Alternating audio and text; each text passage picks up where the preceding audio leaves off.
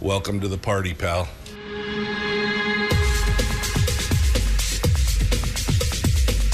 The Michael Dukes Show. The greed and the entitlement is astounding to me. What more could you want from a low-budget radio program? This is a dumpster fire. That was just BS. It is time to get a new perspective. We know just what you need, and we've got just the cure. Open wide and prepare for a steaming hot cup of freedom. I just don't fathom it. The Michael Dukes Show, streaming live across the world. Yeah, baby, live around the world on the internet at michaeldukeshow.com and across the state of Alaska on this, your favorite radio station and or FM translator. Good morning and welcome to it, the Tuesday edition of the Michael Dukes Show. Just another day in paradise, man. So nice, this 25, 26, 27 degrees here in the south central area anyway. So much nicer than what it's actually 30. It's actually 33 degrees at my house right now. Anyway, it's just beautiful, man. It's beautiful. We love it. You ready to go? Let's figure out what kind of fresh hell that Brad Keithley from Alaskans For Sustainable Budgets is about to subject us to. I mean, we say that with the most loving, kind, Christian-like way we can, but it's always tough. It's always tough to get that dose of truth. So let's jump into it here and get started this morning. No Chris Story today. He sent me a text last night while I was asleep because that's the kind of guy he is. But he's going to be back later this week, and we'll figure something out. But let's jump over to Brad Keithley and just get started. I don't want to mess. There he is, the taskmaster. He's got the whip. He's got the chains. The beatings will continue until morale improves. Brad Keithley, Alaskans For Sustainable Budgets. Hello, my friend. How are you? I'm doing great, Michael. How about Tuesday Truth? How about Truth Tuesdays? The truth hurts, right? That's all I could think of is the truth hurts, baby. But you're right. We give Brad a hard time, but he is laying down some truth bombs, and sometimes that stuff's on target, man. Sometimes that stuff is on target. All right, well, let's get started this morning with a discussion of Brad. We're going to start off with the good start in Ways and Means, but it needs more. That's cryptic. So tell me more, Brad. What's going on this morning? Well, last Wednesday, Ben Carpenter's Ways and Means Committee held a hearing for Alexi Painter, the Legislative Finance Director, to present the model, the legislative model, LFD model, Legislative Finance Division model, and give it. Present it to Ways and Means so Ways and Means can start playing with it. It's a great model as far as it goes. The model, for those of you who haven't seen it, you can go to the hearing record on Ben's hearing on Wednesday and see at least the print-offs of what the model looks like. It has various knobs that enables you to reduce spending or increase revenues in a variety of ways. Frankly, a surprisingly broad number of ways that I think is a really good starting point for a discussion, continuing the discussion, renewing the discussion, however you want to put it, of ways to put a balanced, comprehensive package together to go forward on a fiscal plan. There are two things that it doesn't have, and they're not Alexi's fault. One of them may be Legislative Finance Division's fault, but there are two things it doesn't have. One is it doesn't have any modules for oil revenues. It doesn't have any modules to show changes in oil price as the futures market works forward. But more importantly, it doesn't have any modules to show changes in oil taxes, such as reducing the per barrel credit or closing the Hillcorp $100 million loophole, or doing other things that would bring the oil piece of the fix into the model. The reason it doesn't is because legislative finance has historically deferred to the Department of Revenue to provide those numbers. Department of Revenue has the tax numbers. Individual tax returns are confidential in this state. Producer tax returns are confidential in this state. And so revenue can take those and do aggregations that legislative finance cannot.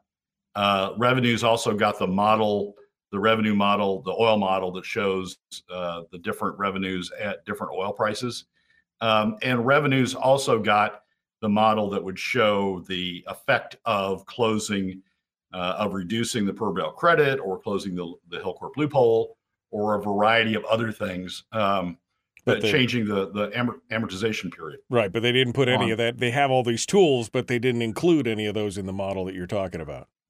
Well, revenue has those tools, but legislative finance doesn't. Right. So legislative finance's model went as far as it could in terms of looking at various revenue measures, broad-based revenue measures, but didn't have anything on oil. And as we've talked about on the show before, revenue hasn't updated its data on the various pieces or the various components that would result from changing oil taxes. Revenue hasn't updated theirs since before Adam Crum became commissioner. All of a sudden, all that stuff disappeared from their revenue model, and they haven't put it back out there since. So, it's sort of like Ways and Means gets one strong hand out of the Legislative Finance Division revenue model, but still has one hand tied behind its back in dealing with oil prices. Now, maybe Ben has in mind calling revenue up, the Department of Revenue up.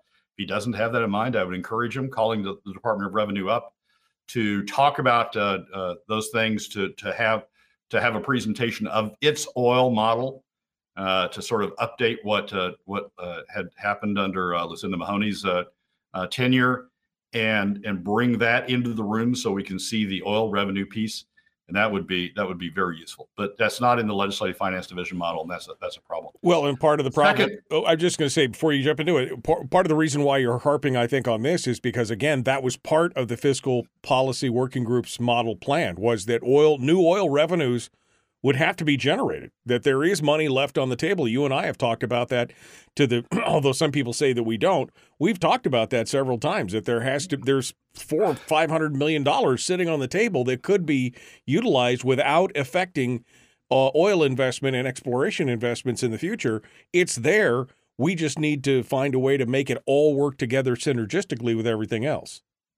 Yeah, we talked about it repeatedly, Michael. There's about $400 million potentially in the in reducing the tax credits, the oil per barrel tax credits, and there's $100 million in the Hilcorp loophole, not chicken feed, either one of them. And right.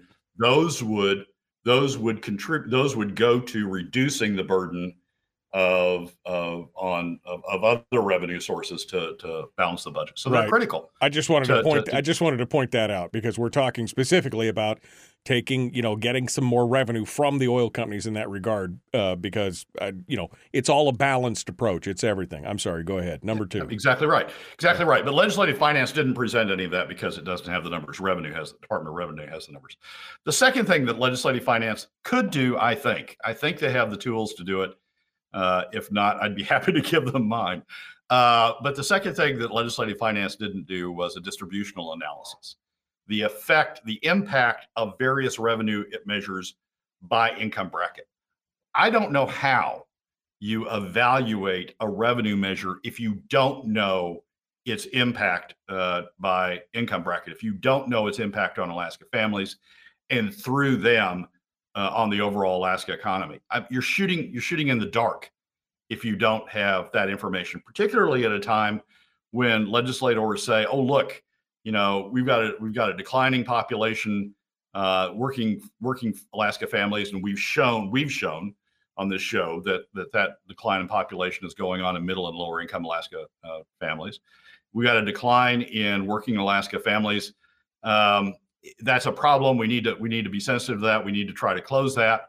I don't know how you do a revenue measure if you don't have an analysis that shows what the impact would be on those very families that you claim to be concerned about. And so, a revenue measures that like Alexei presented, like Legislative Finance Division presented, that shows you the gross revenue numbers are fine as far as they go, but they're not, to me, they're not helpful in the sense that I don't know if I toggle, module A or toggle module B, I don't know what I'm doing to the impact on Alaska families. I don't know where that money's coming from. I don't know who's paying the money, and I don't know who's getting hit by the money. And I don't know the impact on the overall Alaska economy, because the impact on the overall Alaska economy is coming through Alaska families. So it's critical when you do any revenue measures, when you consider any revenue measures, it's critical to understand where that money's coming from. I mean, broad-based measures would take a part of it from non-residents, and that would be helpful because it reduces by shifting a part of it to non-residents. You reduce the burden on residents. Alaska families would pay 10% less if we used a broad-based revenue measure to raise the same revenue that we're doing through PFD cuts, because a broad-based revenue measure would raise 10% of it from non-residents. So it's critical to understand the distributional effects of these revenue measures. And Legislative Finance Division, I think, has the tools to do that, and should be asked to incorporate those tools in the model, so that at the same time you're seeing the revenues you raise with various measures, you're seeing the impact on Alaska families from those measures. Again, asking the question, who pays, right? I mean, that's really when it comes down to it, who's deeply affected by that. Okay, last 2 minutes of the segment. Summate this before we jump into number two. What, final thoughts on this analysis at Ways and Means? Well, great step forward. Really a lot of information, useful information that I'll incorporate in both shows here, both the discussion here, as well as in the weekly column. Gives me information that, and gives Alaskans information that we haven't had about the impact of various revenue measures. But we need two more things. One, we need Department of Revenue to come forward with respect to the impact of various steps on oil revenues. The similar sort of presentation in terms of toggles. If you do this, you get this much revenue. And we need Legislative Finance Division or someone, ITEP could do it if Legislative Finance can't, someone to do the distributional impact, the impact by Alaska family brackets. Brad Keithley, Alaskans For Sustainable Budgets. Brad, give us a quick tease on number two before we jump away. Number two is the Cook Inlet has started to dominate the conversation down in Juneau, and I don't have confidence that the legislature understands what they're talking about, or what they may understand what they're talking about, but I don't think they understand the issue, and I'm concerned that they're going to drive toward a solution that makes matters worse as opposed to making matters better. Brad Keithley, Alaskans For Sustainable Budgets. We're going to continue here in just a moment. Don't go anywhere. The Michael Duke Show continues. Common sense, liberty-based, free-thinking radio. Don't forget, you can always join us over on Facebook at facebook.com/Michael Duke Show. If you'd like to participate in the discussion with us during the commercial breaks, that's the best place to go and check it out. We'll be back with more in just a moment. Don't go anywhere. We'll return right after this.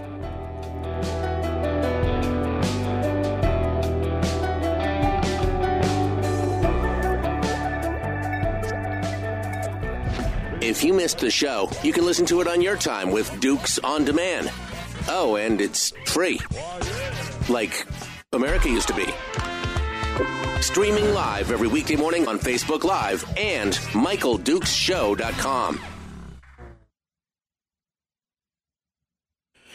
Okay, we're in the break right now. Brad Keithley, Alaskans For Sustainable Budgets, is our guest. I will just tell the chat room real quick that I did. There it is. Right there, I found it. See? Look at that. That's the shirt that's available for anyone who wants one right there. We can make that work. I was looking for it yesterday because we talked about it last week or earlier this week or whatever. Brad, you're traveling. I am. This is concert week. I saw a group called Nickel Creek, which is a great Americana group. last night in Peoria, Illinois, of all places. They Wow. played in Peoria. And then I go tonight up to Chicago to see Sarah Jarosz, another great Americana performer. So yeah, this is the concert tour. Nice. Well, good. Well, we appreciate you taking time out of your busy day to come on board and share with us. I mean, I think it's a good start, Brad. I mean, Ways and Means. Of course, Ben Carpenter has been working diligently for the last 3 years. We talked to him on Monday, had him on the program for an hour on Monday, talking to him about all these bits and pieces. And, I mean, the good news is it looks like HJR 7 might actually get a chance to get a vote. We'll see if that helps. But, these are all bits and pieces, and we've talked about all this, whether it's new revenue from oil, cutting back on the size and scope of government, putting a spending cap in. I mean, all those things are useful, and all that we've all agreed, we being collectively the representatives of us all at the Fiscal Policy Working Group, all agreed that these are things that need to be done. But boy, we've just got to find the political backbone in the legislature to be able to put all these things together, because it just seems like they're all working at loggerheads right now. Well, part of that, Michael, I think, is information. I think we, Alaska citizens and the legislators, in fact, need more information to be able to make these decisions. They don't want the information. Maybe part of the problem is they don't want the information. Certainly, Department of Revenue doesn't want them to have information on oil. But I think if we had, I publish it virtually every week. I publish the distributional analysis of these things virtually every week. But people are dismissive sometimes of that because they say, oh, that's just one person's opinion. Well, if legislative finance did it, or if ITEP did it and presented it to the committee, I think that would have a lot of power. And then you would see, as you and I do, and as the listeners do, and as the readers of the landmine column do virtually every week, you would see that the adverse distributional impact, the loaded adverse distributional impact of the fiscal measures we're using, of PFD cuts and the things that we're using right now. You would see, just like the chart we used last week that showed House Finance benefiting from PFD cuts, everybody else losing from PFD cuts. House Finance benefiting from, or House Finance paying more with a flat tax, everybody else paying less with a flat tax. And by everybody else, I mean the other 80% of Alaska families. Just if Alaskans would see that information, I think there'd be a bigger impact on them and a bigger drive toward to get to a comprehensive fiscal solution. But they have to see the information, and for them to see the information, the information has to be generated. And the best place to generate it is in legislative committees, and I think Ben has a great opportunity. He's used that to develop revenues that legislative finance talked about last week. He's used it for that purpose. Now he needs to use his committee voice, I think. Use this committee to get revenue out, talking about oil taxes, the impact of oil taxes, and to get somebody, legislative finance or ITEP, talking about the distributional impact of these things. Charlie asks, where can we find the slides and the tools that you're describing?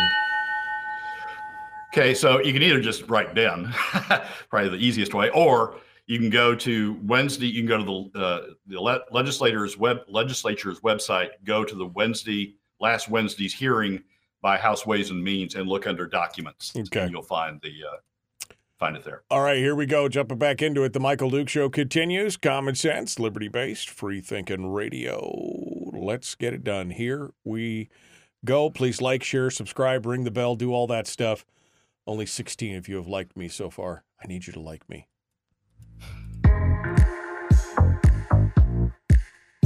The Michael Duke Show. Not your daddy. Wait, sorry. Not your daddy? Ooh, not your daddy's talk radio. Huh. Whew. I was scared for a second. Thought we were going down. Here's Michael Dukes and the show.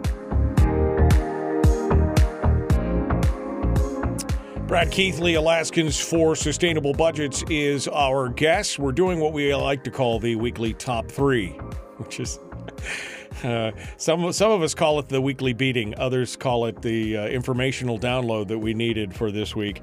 Anyway, Brad continues on to number 2. Brad, hit us with it here. Let's jump right in.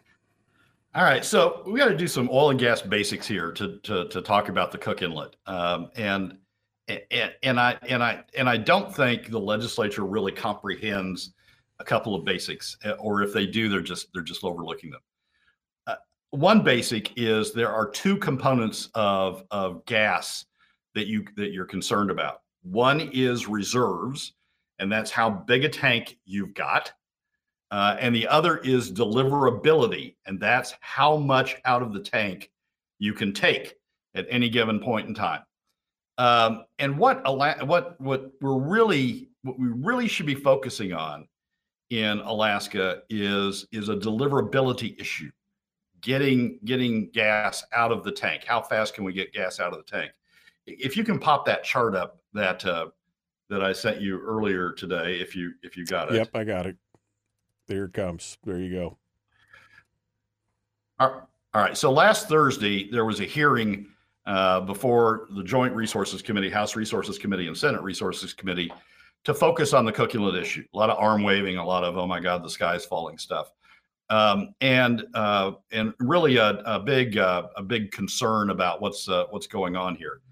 And this chart was used by Hillcorp to help educate on the discussion. This chart shows the Hillcorp gas contracts by volume and by year in the green blocks. They show the Hillcorp deliverability out under those contracts or out of its reserves across by that green line across the top. The dotted line across the bottom shows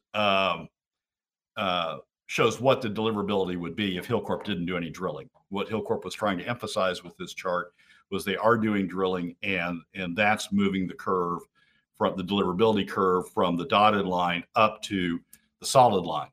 The gray, whenever you see an overlap with gray, the gray is where Hillcorp isn't delivering enough to meet the demand. I'm sorry, the green line. The green line, the solid green line is, Hillcorp's development plan. So they're showing, and the demand is the Cook Inlet demand is sort of the gray up there. They're showing the shortfall of Hillcorp's contracts against total demand. And what that's really showing is we've got a deliverability problem, that Hillcorp doesn't have enough deliverability out of its reserves. It's not really a long-term reserve problem. It's really a deliverability problem. What Enstar said last week during their presentation is LNG, they don't expect LNG to be able to come on until 2030.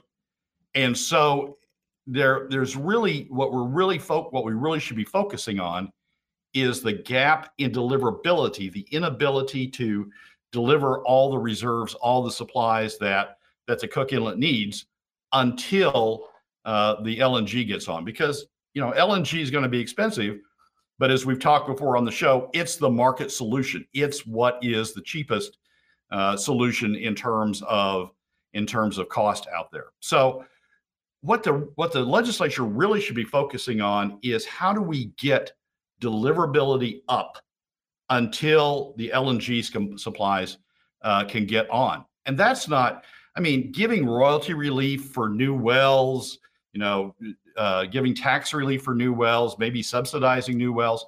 That's really a long-term reserve issue. What you're trying to deal with there is a long-term reserve issue as opposed to a deliverability issue. So it's important, I think, for the legislature to focus in on the issue that the Cook Inlet is really facing, which is deliverability. Now, part of the deliverability issue can be solved by drilling additional wells. Enstar testified part of the deliverability issue can be solved by drilling additional wells in their storage unit. Their storage unit only has 5 wells now, I think, 5 production wells. 2 of those had problems during the latest peak. And so you've got, you're down 40% with those 2 wells down. If you had more wells in the storage field, you've got deliverability up, and you can deliver more of your gas on peak. You can pour more out of your tank on peak than Enstar was able to during this last cold snap.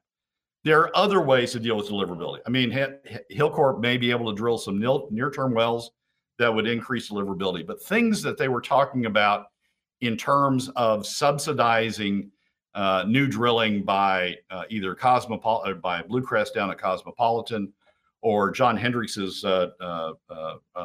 company up at North Fork, or Kitchen Lights, they're trying to deal with a reserve problem. Now, some would say, well, we've got a reserve problem too, because long-term we want to continue to survive on Cook Inlet gas. Well, but no one's demonstrated that's a better market opportunity for the state overall, for citizens overall than LNG,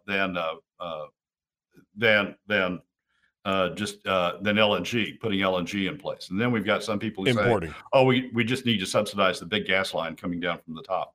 Right. And that'll solve the problem. But again, that's a more expensive solution. Right, because from a financial aspect, the only thing that makes sense right now in the long term is LNG, because nobody else, the import of LNG from an offshore, from an offshore source somewhere.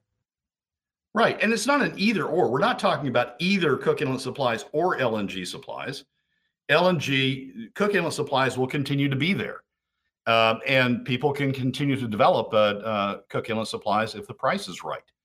But developing Cook Inlet supplies at a huge cost, as people are talking about with taking away royalty and that sort of stuff, developing Cook Inlet supplies at a huge cost doesn't make much sense when you compare it to LNG. Three things about the hearing last week that I thought were telling.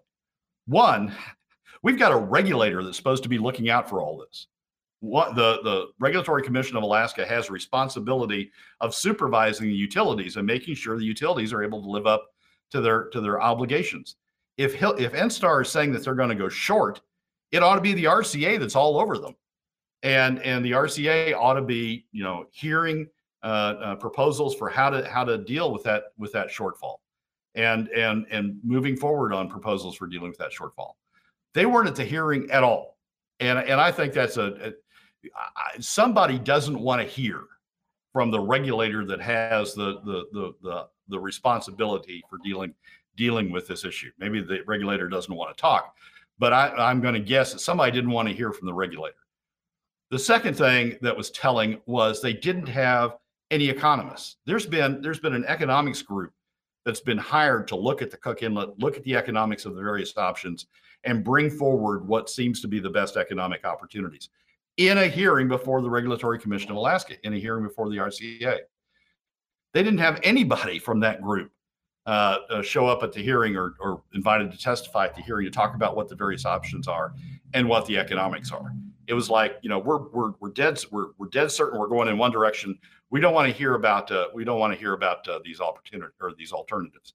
So that was the second most telling thing. We've got economists who have looked at what the most efficient, the best economic results are for the Cook Inlet, and they weren't asked to testify either. The third thing that was most telling was a comment that John Sims made. John Sims is the president of Enstar. John Sims made at one point. He was talking about tax cuts for the smaller producers, for Bluecrest at the Cosmopolitan field and for John Hendricks at the Kitchen Lights field.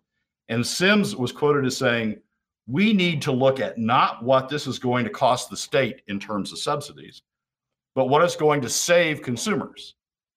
So what we're really talking about is a transfer of money from the state to South Central consumers to try to lower the cost of gas. That was the goal that Sims was talking about in that quote, and the goal that others talked about. How much money will it take for the state to give up to lower the cost of gas to South Central consumers to a level that they find acceptable? Well, that shouldn't be the goal. It's particularly in the financial condition the state's in. What should be the goal is finding what's the lowest cost overall for the state, not how much we can lower the cost to consumers by taking money out of the state, but what's the best result for the state overall? What's the lowest impact for the state overall in terms of finding alternatives? That's what the economists that have been working on this and have been testifying to the Regulatory Commission of Alaska. That's what they've been working on, to find the lowest cost overall. And I think it's telling both that A, they weren't there at the hearing, they weren't called to testify at the hearing, and B, Sims let the cat out of the bag when he said what we're really talking about is how much can we get the state to give us to keep prices low for consumers in South Central?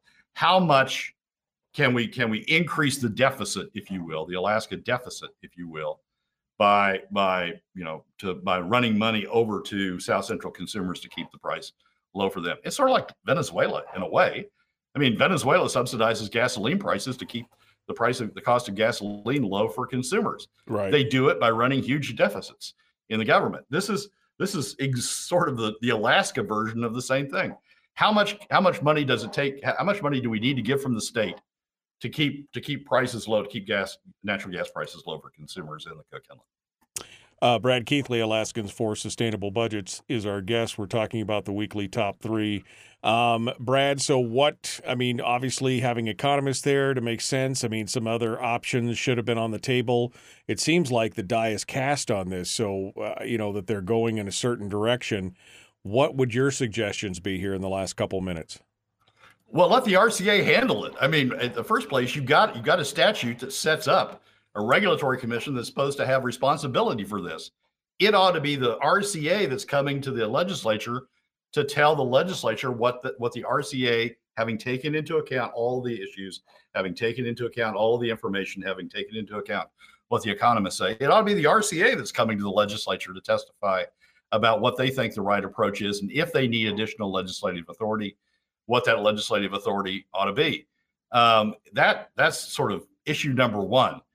Issue number two is there's the economists ought to be there. What this hearing was basically was, oh my God, the producers are telling us they need help. How do we use this crisis to give the producers help? How do we give them more money in order to help them out? And as John Sims said, how do we give them more money so consumers in South Central Alaska get lower prices, so that Alaska can be like Venezuela in that regard? I mean, that's what the hearing was about. It was focused on producers needs and getting the price down to South Central consumers. It ought to be focused on getting the lowest overall economic solution for Alaska overall. In the long term, obviously LNG it seems to be the direction that they're headed. Is there any way that you see a feasibility of Alaskans gas filling that niche in the short, mid, or long term? Here's what an economist would tell you. LNG is going to send a price signal. Bringing LNG in is going to send a price signal. The price signal is going to be the price needs to be higher in order to satisfy gas. What I'm going to be interested in is what the Cook Inlet producer's response is to that price signal. If I were a Cook Inlet producer, I'd say, well, I can't produce gas at $5, which is what I've been selling it to you for, or $4, what I've been selling it to you for. I can no longer, justify developing gas supplies at that price range. But if LNG is going to be $10, then maybe I can justify developing additional gas supplies at $9, undercut LNG and still make a profit for myself. We need that free market price signal in there that to go to Cook Inlet producers, and Cook Inlet producers say, okay, well, I've got a response to this now. I can develop additional supplies at this price. What Enstar and what the legislature is trying to do is they're trying to cut that price signal and say, oh no, we don't care what the price signal is going to be. We want to keep it at $5. So how much in state subsidies can we pour in there to keep it at $5? And I think if we let the market work, LNG threatens to come in. LNG perhaps comes in for a short period of time. I think the Cook Inlet producers see a whole different price signal and see a whole different set of economics about developing additional supplies. And that's the market working. What Sims and others are trying to do is stop the market from working by saying, we're going to come in with state money, we're going to subsidize producers so they can subsidize South Central consumers.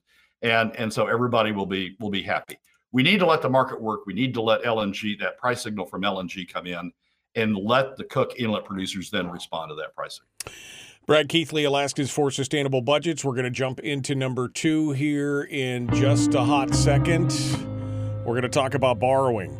You and I talked about this earlier this week. Borrowing, not a good idea from my point of view. I think Brad probably agrees on that. Let's get his take on that in just a minute. The Michael Duke Show continues.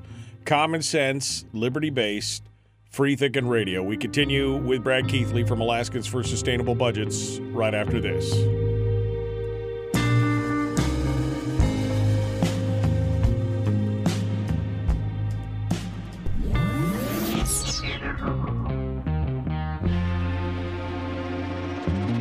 Listened to by more staffers in Juneau than any other show, because their bosses told them to. And after what they just heard, oh man, they're going to be pissed. You're a bad, bad man. The Michael Duke Show.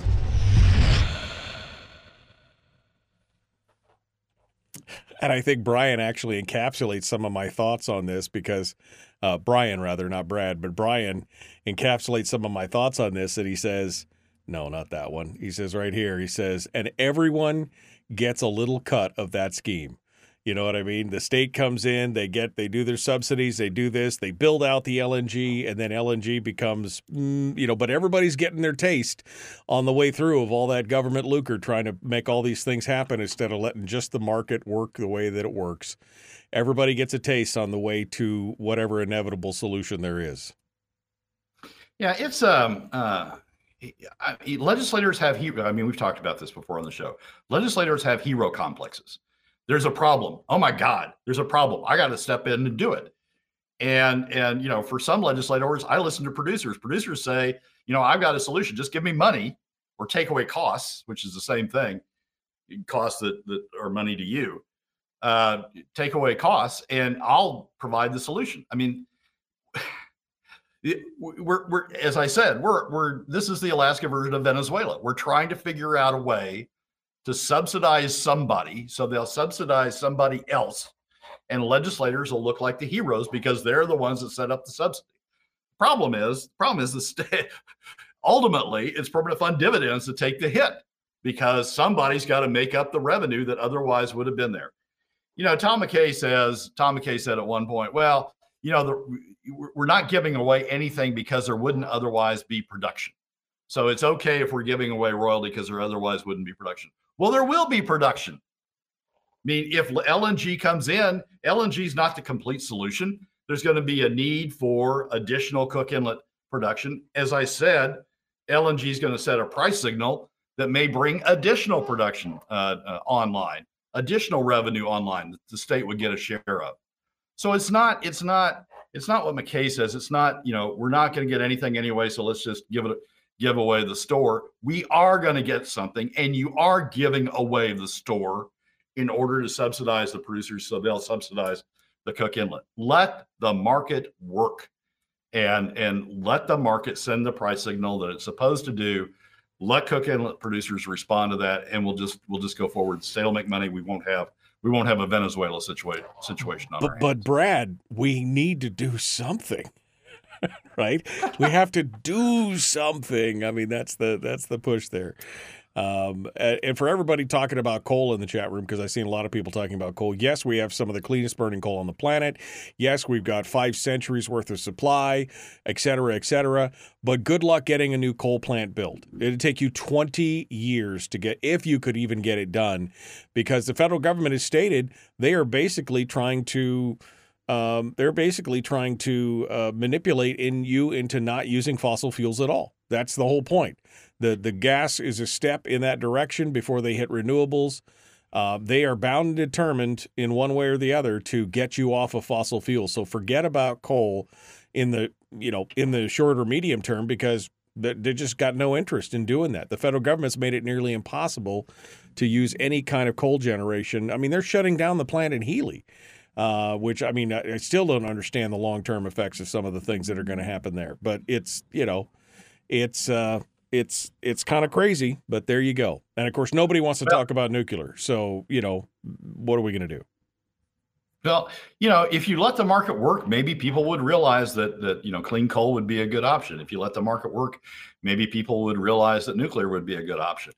But by suppressing the market, which is what that hearing last week was focused on doing, by suppressing the market, by using government money to subsidize producers, so producers will subsidize consumers. You're intervening in the market. You're interfering with the market in a way that you're never going to get true price signals out. And you're never going to get true solutions out. You're always going to, once you start to subsidize, like Venezuela with gasoline, once you start those subsidies, people just won't want to go off of them. And we'll just keep going and going and going and going down this road. How much more do we need to give you to bribe you into producing the gas that's out there? No, let the market work. Right. Let LNG, which is the near-term solution, let it come in, let it send a price signal, and let people respond to it. It will also send a price signal to the electrics. And the electrics may say, ooh, this renewable stuff, yeah, we need to get more of that because that's going to be cheaper than the cost of gas. Let the market work, and we'll get the price signals out there, and people will respond correctly to the price signals, as opposed to this Venezuela-like subsidy scheme that the legislature seems to be focused on. Legislature and John Sims seems to be focused on. Quick response here. Tom McKay's in the chat room, actually. He says, LNG will double, maybe even triple heating prices. Is that going to be okay for your house? Yeah, sure. I mean, if that's what the market is, it's not really going to do that, Tom. I mean, if you'd let the economists come testify, they would tell you it's not really going to do that. I mean, that's what the producers are telling you. That's what they want you to think. Right. Brad Keithley, Alaskans For Sustainable Budgets. Borrowing is on our note here. Less than a third of you have liked the show this morning. I'm looking at you right now. Like it a lot. Let's get back to it. Here we go. The Michael Duke Show. Common sense, liberty-based, free thinking radio. Here we go.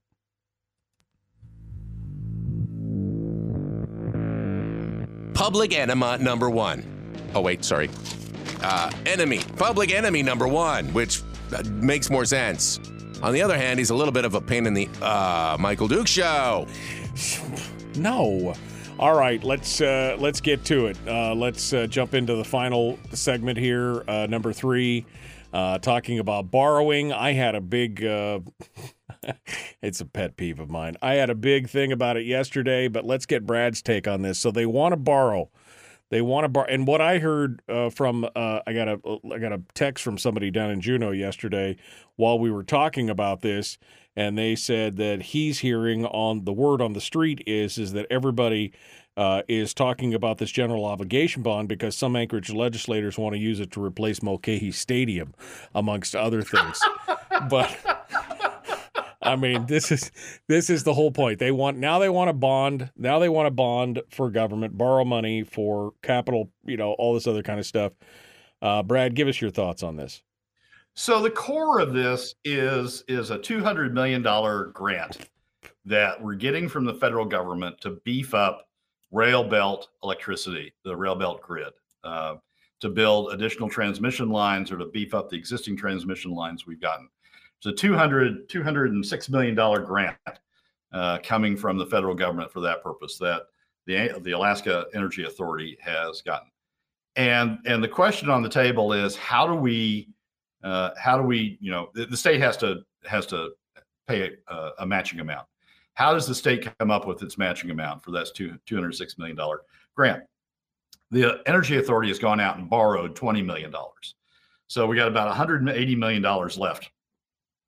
The budget isn't in really good shape to have take another $180 million hit. Now, I've seen some comment that we can spread that over time, and maybe we can, and maybe that lessens the hit. But it's $180 million one way or the other. So the core of the discussion about the GO bond has been, let's use a GO bond to raise this other $180 million. And by using a GO bond, we'll pay it off. We'll pay it off over the course of the GO bond's life, as opposed to having to come up with all the money now or come up with all the money in a fairly limited number of years. At the core, that makes sense. I mean, the grant, we do have transmission problems in this state, electric transmission problems in this state.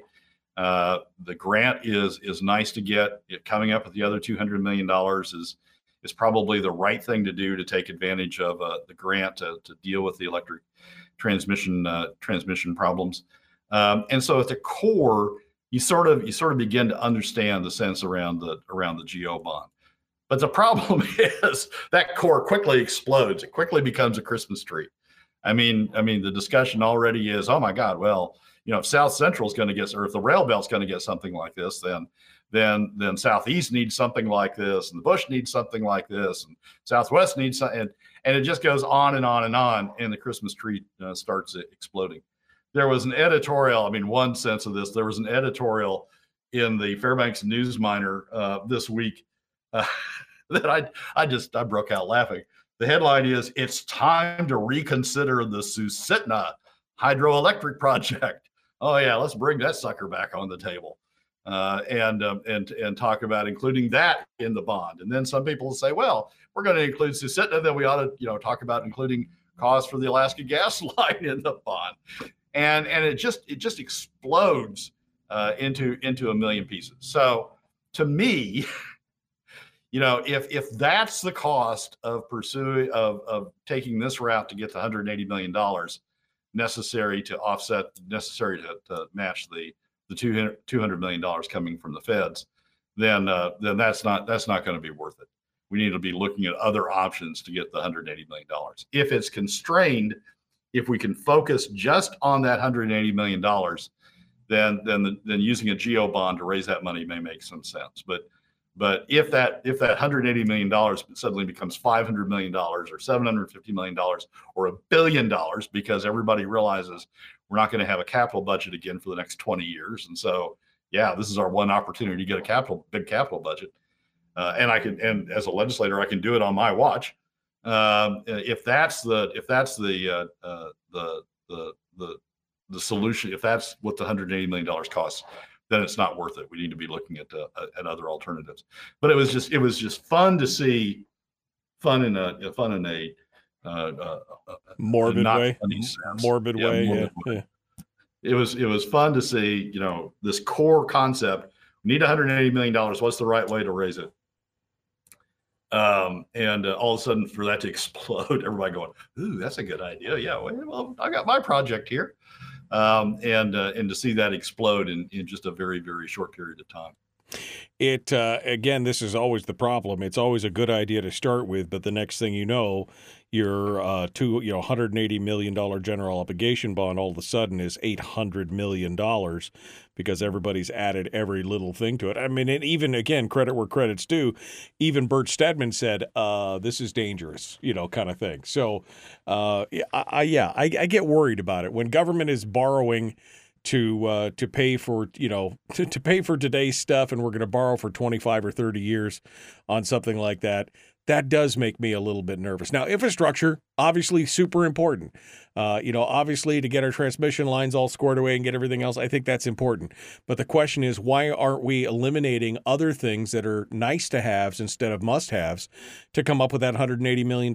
Why would we borrow it if we can look at things that the state's doing that it's not mandated to do by the Constitution to find that money? To me, that would make more sense than borrowing on it in a thing. But the second that we go forward, and Rob just said the legislature's famous for making economic decisions for political reasons, that's exactly what this becomes.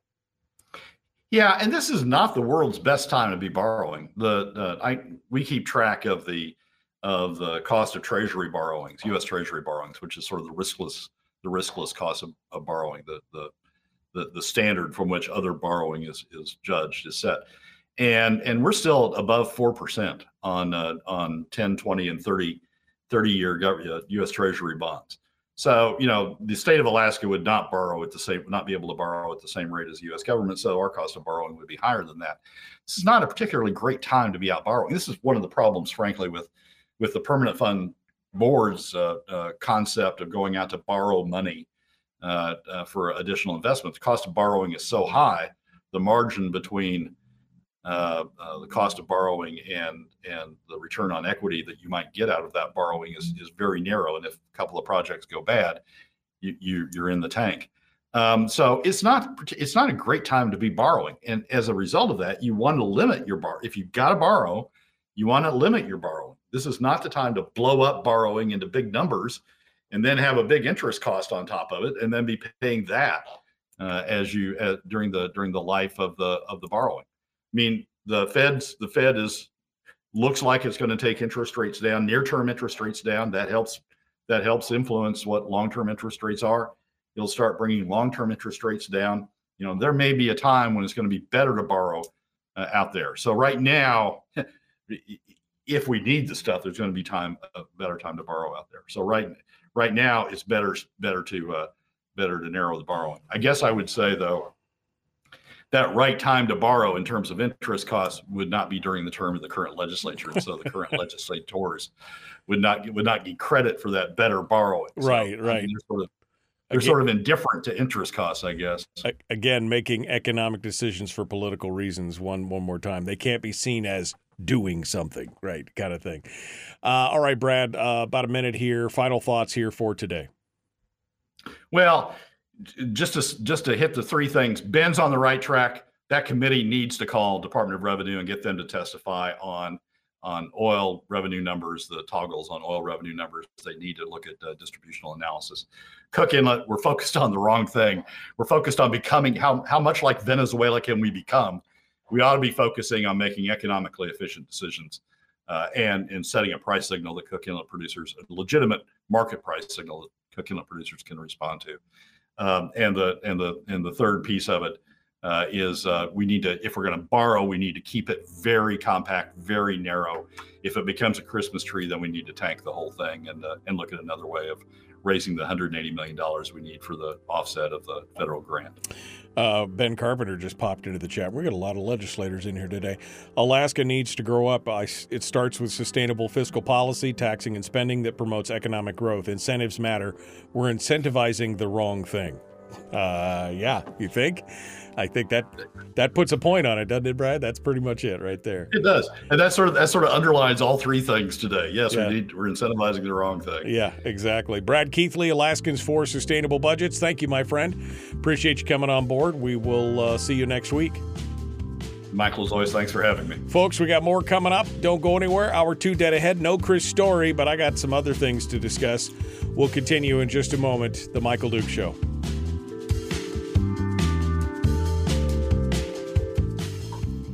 Representative Tom McKay said earlier, I don't know if you saw this, Brad, he said, okay, we will invite Brad and the RCA to testify.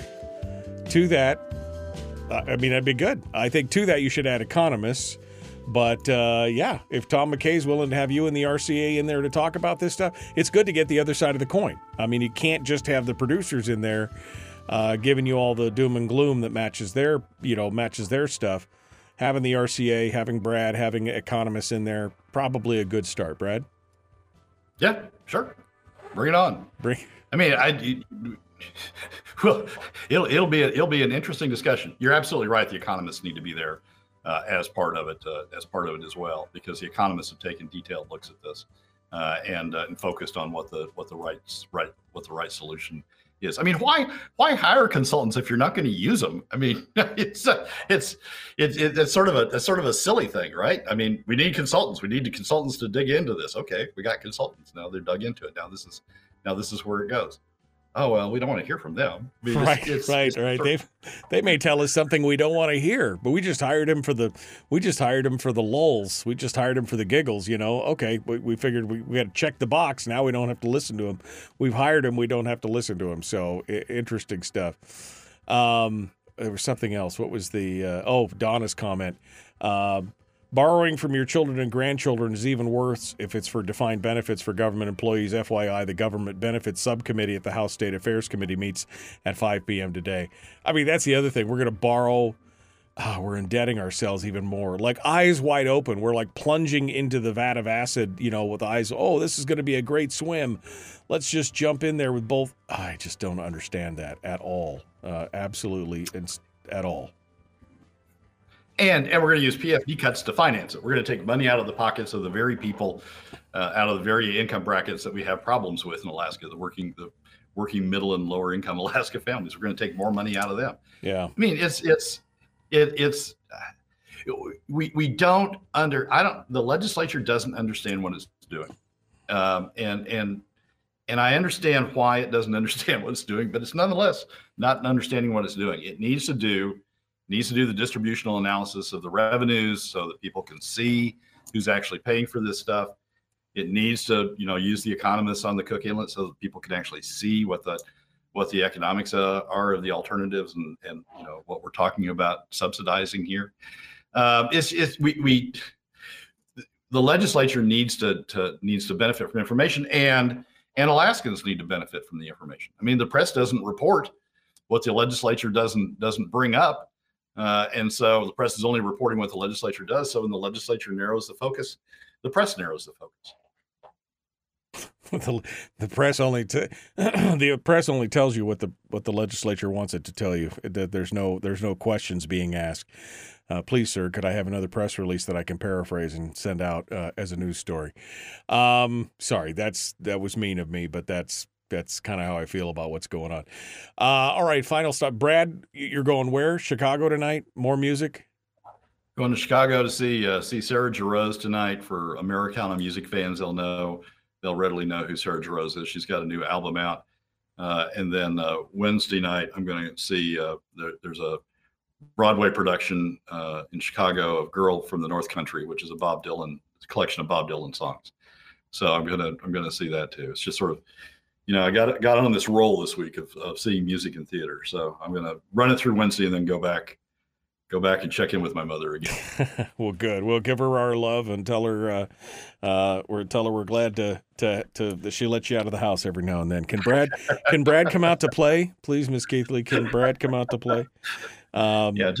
Just tell her not to fall anymore. Mom listens to this. Don't fall anymore. Oh, don't fall anymore. Oh, I know. Isn't that the worst? My mom and dad. My mom fell, and it was like, my dad, he had a stroke a few years ago, and so it's just been very difficult. I always dread that phone call, like, oh, somebody fell down again. So take your time. Take your time is what I'm saying. Take your time and go from obstacle to obstacle that you can brace yourself against. That's all I can say. So, all right, Brad. Well, thank you so much for coming on board. Next week, you got an inkling next week of what you're going to be digging into? Oh, it may be the Cook Inlet more. I mean, if I get to go testify at the legislature, it may be a precursor of the testimony. But it'll be something about fiscal matters, and it'll be something about the Cook Inlet.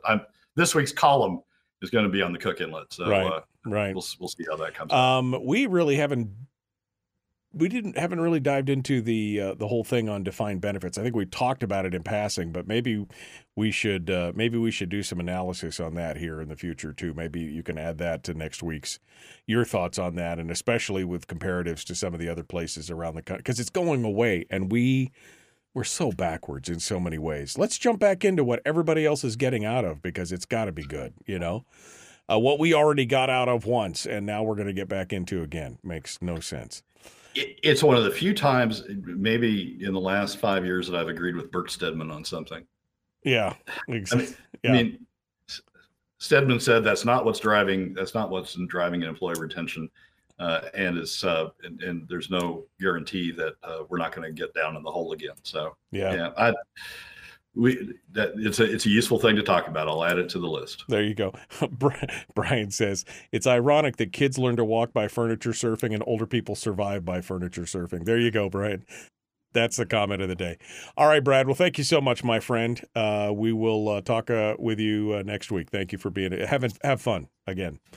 Thanks, Michael, and thanks for having me on. Look forward to next week. You bet. Talk to you soon. All right, folks. Well, that brings us up to the next hour. Poof, man, so fast. This is so fast. We're going to get back into it. Here we go. The Michael Duke Show, common sense, liberty-based, free-thinking radio. Like, share, subscribe, ring the bell. We're almost to half of the chat rooms, all the different watching. Who's watching on where? I can see now. We've got about 20 people watching on YouTube. And so anyway, everybody like it. Wherever you're at, like it.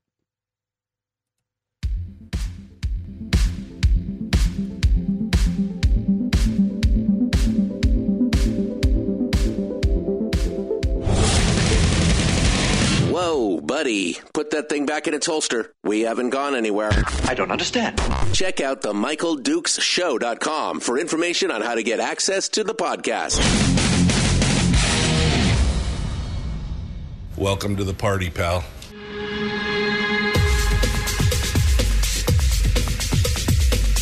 The Michael Dukes Show. The greed and the entitlement is astounding to me. What more could you want from a low-budget radio program? This is a dumpster fire. That was just BS. It is time to get a new perspective. We know just what you need, and we've got just the cure. Open wide and prepare for a steaming hot cup of freedom. I just don't fathom it. The Michael Dukes Show, streaming live across the world. Live around the world on the interwebs at MichaelDukesShow.com and across the state of Alaska on this, your favorite radio station and or FM translator. Good morning and welcome to hour two of the big radio broadcast. We are ready to... We're ready to get into this for hour two. Now, normally on Tuesdays, Chris Story is going to be joins us and talks about. We get a little positivity this week. We were supposed to get from Chris not only a positivity update, but we were supposed to get his take on this news story that came out of Anchorage about Mark Begich and company buying a parking lot for less than what the market would bear. He offered to give us some analysis as a realtor of that. But anyway, he sent me a text last night when I was asleep and said, sorry. He can't make it today. So maybe on Thursday we'll bring Chris Story on board and we'll see what happens. We'll see what happens with that. Tomorrow on the program, we're going to be talking, of course, with Mike Shower, and then in hour two. In hour one, we're going to be talking with Harmony Tomaszewski, who's going to come on board. She has officially been nominated and is an official candidate for the GVEA board. And which, some people are like, well, that doesn't really matter. I just don't. I think it's important to see exactly where we're going. I've been involved in a couple different GVEA board discussions and disputes over the years with some of their candidates. So Harmony Tomaszewski is going to come on board tomorrow and talk with us a little bit that in hour one. All right. So welcome to it. Welcome to spring. Question mark? It's actually gone up. I mean, I was saying earlier it was 32 degrees, 33 degrees. Now it's 35 degrees here at the Radio Ranch. It's fast approaching. Somebody reported down the road from me 40 degrees, and it's 38 and raining down in the peninsula. I don't know what's going on in Fairbanks at this exact moment, but, maybe spring has sprung a little early. I shouldn't have said that. I should not have said that. But here we are. We're getting ready to get into it. All right. So what are we going to talk about in this hour? Well, first and foremost, I want to let you know that I'm going to go ahead and open up the phone lines. So if you want to sound off on anything, now's the time to do it. 907-433-3150. 907-433-3150 if you would like to sound off on any of the things we talked about this morning. I'd love to hear what you have to say or any other topics this morning. It's great. 24 and rising in Fairbanks right now. I mean, it's such a tease. Oh, spring, you bitter, bitter woman. You're shaking my fist at Mother Nature. Anyway, it's going to be a horrible tease, especially if the temperature drops on us again here in the future.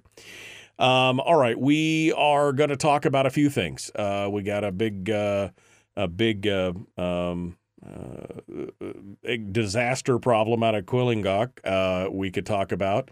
We're also going to talk about the fact that politicians gonna politician.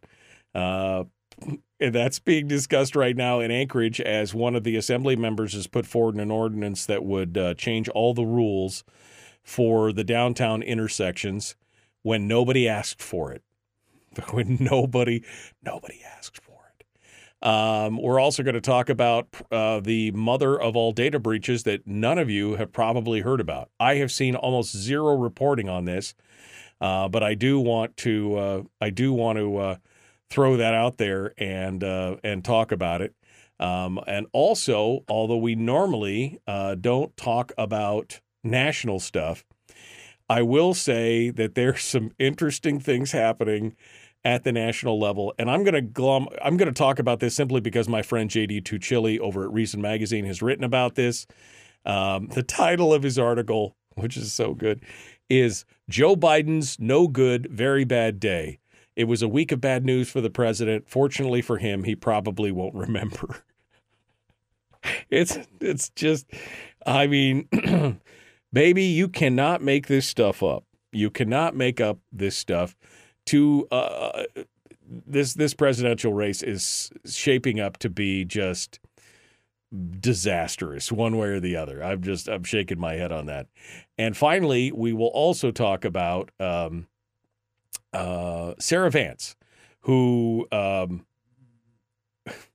was forced to make an apology on the floor or on the House floor this week because of something she said about domestic violence and sexual assault rates and things like that, which, okay. I mean, I just, in my mind, I'm looking at this and I think this is so much to do about nothing, and it's been politicized now by the minority, and I got some thoughts on this, but we'll get into it. All right, so that's kind of what I want to talk about for this hour. But as I said earlier, the phone lines are open, so if you want to sound off and talk about anything else, you're welcome to. I mean, I just love, whatever you want to do.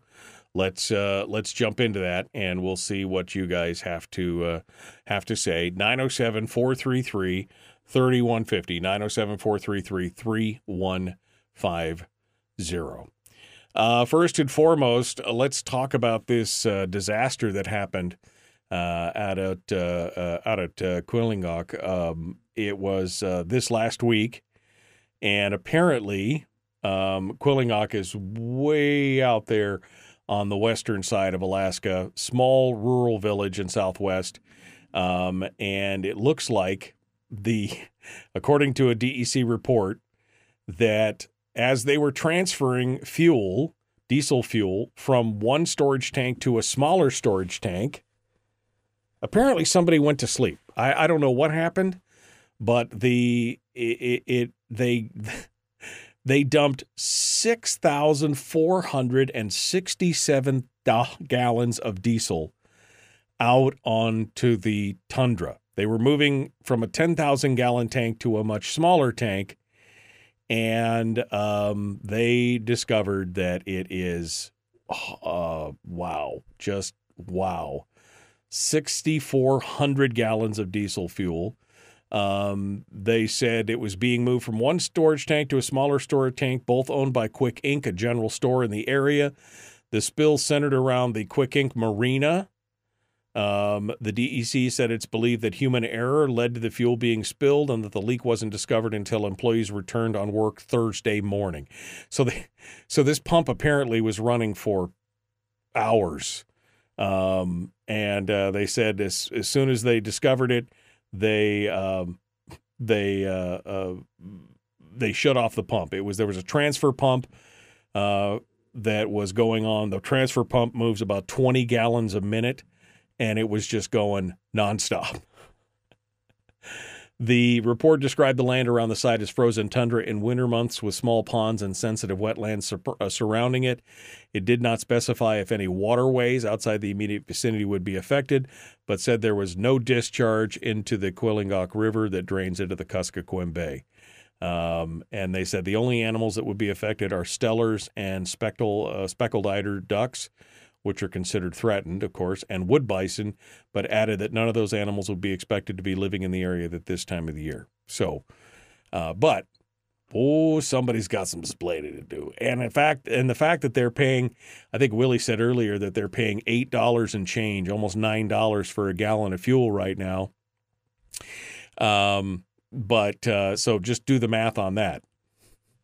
$9 a gallon times 6,400 gallons. Somebody's losing their job over that one. I'm just telling you that for nothing. Somebody is losing their job over that one. And the good news is they recovered 85 gallons of fuel, right? That's what they said. 85 gallons of fuel out of these 6,400 gallons of fuel. Absolutely crazy stuff going on out there. But I don't know exactly what. Just don't know exactly what to say to that, other than, woof. Somebody's having a bad day. Somebody out there is definitely having a bad day. What else here? Do we have time for anything? No, we're kind of running up against it. So I will remind you that if you would like to participate in the show more fully, you can do so by jumping over into the chat room. We broadcast the show every morning, not just on the radio, but we also simulcast the show on Facebook and Twitch and YouTube. So if you want to participate over there on any one of those, you can go over there and participate during the commercial breaks. We hang out and we talk behind the scenes during the commercial breaks. We also get a little bit of an after show usually for a few minutes, just kind of summating everything. So if you want to participate in a new way, you can go over there and hang out with us on Facebook or wherever. And finally, if you want to help support the show and you want to, be a kind of a mini sponsor, you could join the Cool Kids Club, which is called the Common Sense Corps. And for as little as $3 a month, you can help support the show, get access to our private Facebook page for Corps members, and so much more. It's all over at michaeldukeshow.com, or you can go to patreon.com/michaeldukeshow to get access to that and to be part of it together. So that's all the good stuff. That's all the housekeeping, which takes us to the commercial break. Again, phone lines are open, my friends. We are ready to take your calls if you want to sound off. 907-433-3150. 907-433-3150. We will continue with more here in just a minute. The Michael Duke Show, common sense, liberty-based, free-thinking radio.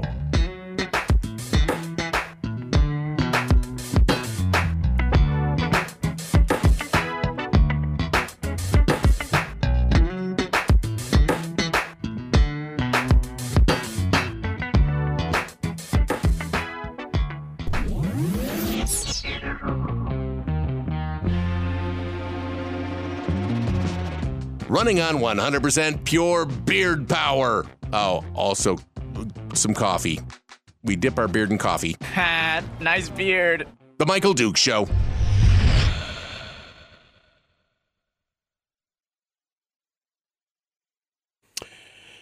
Okay. Yeah.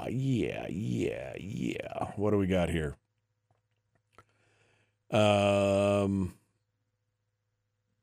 Going off down here. Light it off, not literally. Okay. Is this a private Facebook page, or if you're a member of the Common Sense Corps, it's a private Facebook page. It's a private Facebook group. If you become a member of the Common Sense Corps, you get to see all the stuff we're talking about behind the scenes. We're all talking about you behind your back. Not really, but there's always some interesting stuff in there, and I love chatting and hanging out. I think I need to do an AMA. I think I need to do another Ask Me Anything. It's been a while. I said I was going to do more.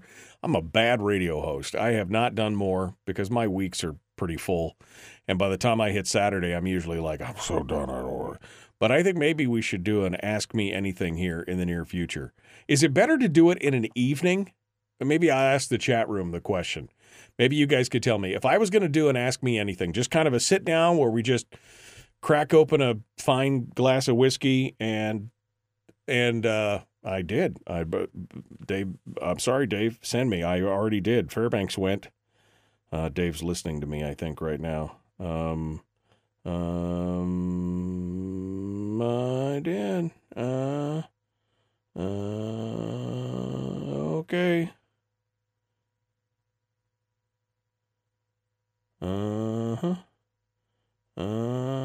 Okay. Anyway, I don't know. Would it be better? But, usually I think the last time we did it, it was 2 or 3 hours. We just kind of hung out and you guys asked me questions about, I think it was about a little bit of everything, life, hobbies, history, memories. It was just a hangout, right? So is it better to do on a weekend? Because I think the last time we did it on a Saturday afternoon or Saturday evening. Or is it better in the evening, like 5, 6 o'clock in the evening on a weekday? You guys will have to let me know. It's fun to watch you struggle, says Jeannie. She's cackling. I didn't mean cackle as a pejorative, but she's ha ha ha ha. She's like, it's fun to watch you struggle. No, it's not.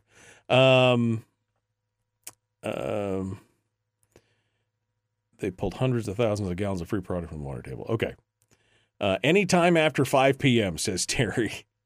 Everybody seems to be saying evening is good.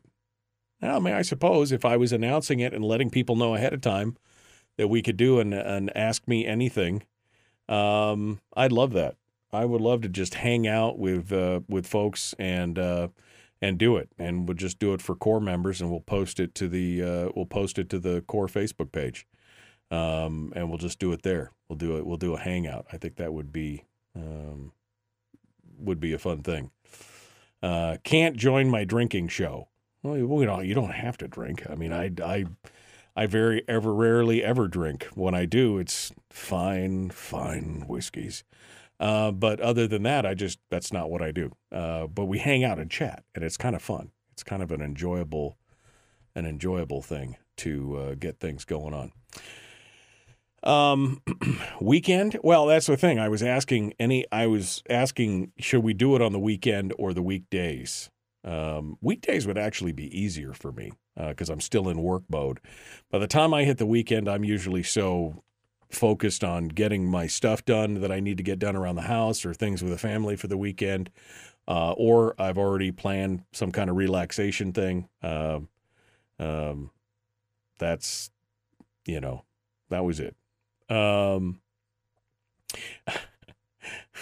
Jeannie says, I have to say the last one put a smile on my face for days, and it was the last AMA, and it was Scotch. Yes, it's Scotch whiskey. When I say whiskey, I mean Scotch whiskey.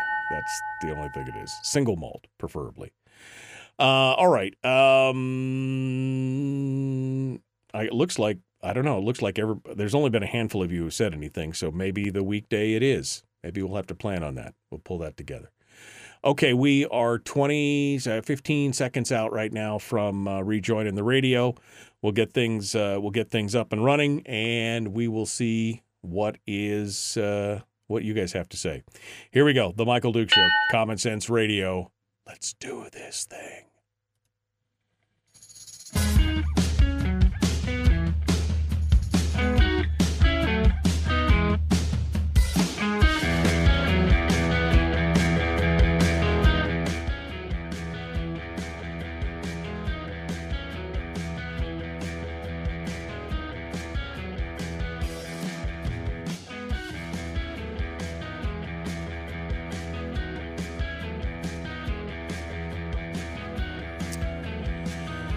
Okay, we're ready to go here.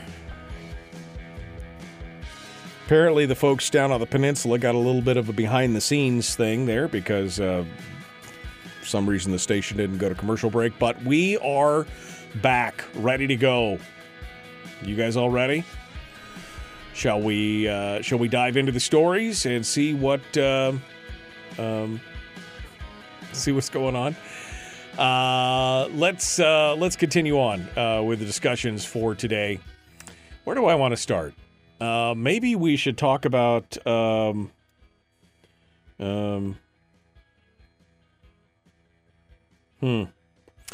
sorry. Dave just texted me from Homer about the station. I don't know what to say to that. Okay. Well, we'll figure it out. Maybe we should talk about politicians going to politicianate. Politicians going to be political. I don't know. So the story is over. Well, the story's in a couple different places, but I'm reading it from KTUU this morning. Lex Yelverton has written up this piece talking about what's going on in Anchorage. And I know some of you are like, Anchorage, why do I care? I'm just using it as an example of how politicians are sometimes looking for a solution for a problem that isn't there. And I think this is it. North Anchorage Assembly member Daniel Voland has put forward a new ordinance that would change the rules for drivers stopped at dozens of downtown intersections in Anchorage. If passed, the new rule would make it illegal for drivers to turn right on a red light at approximately 45 stoplights inside a 6x16 block of the Central Business District between 3rd and 9th Avenue and L and Gamble Streets. Vehicles would only be able to enter the intersection when the light turns green and they have the right-of-way. Now, why does he do this?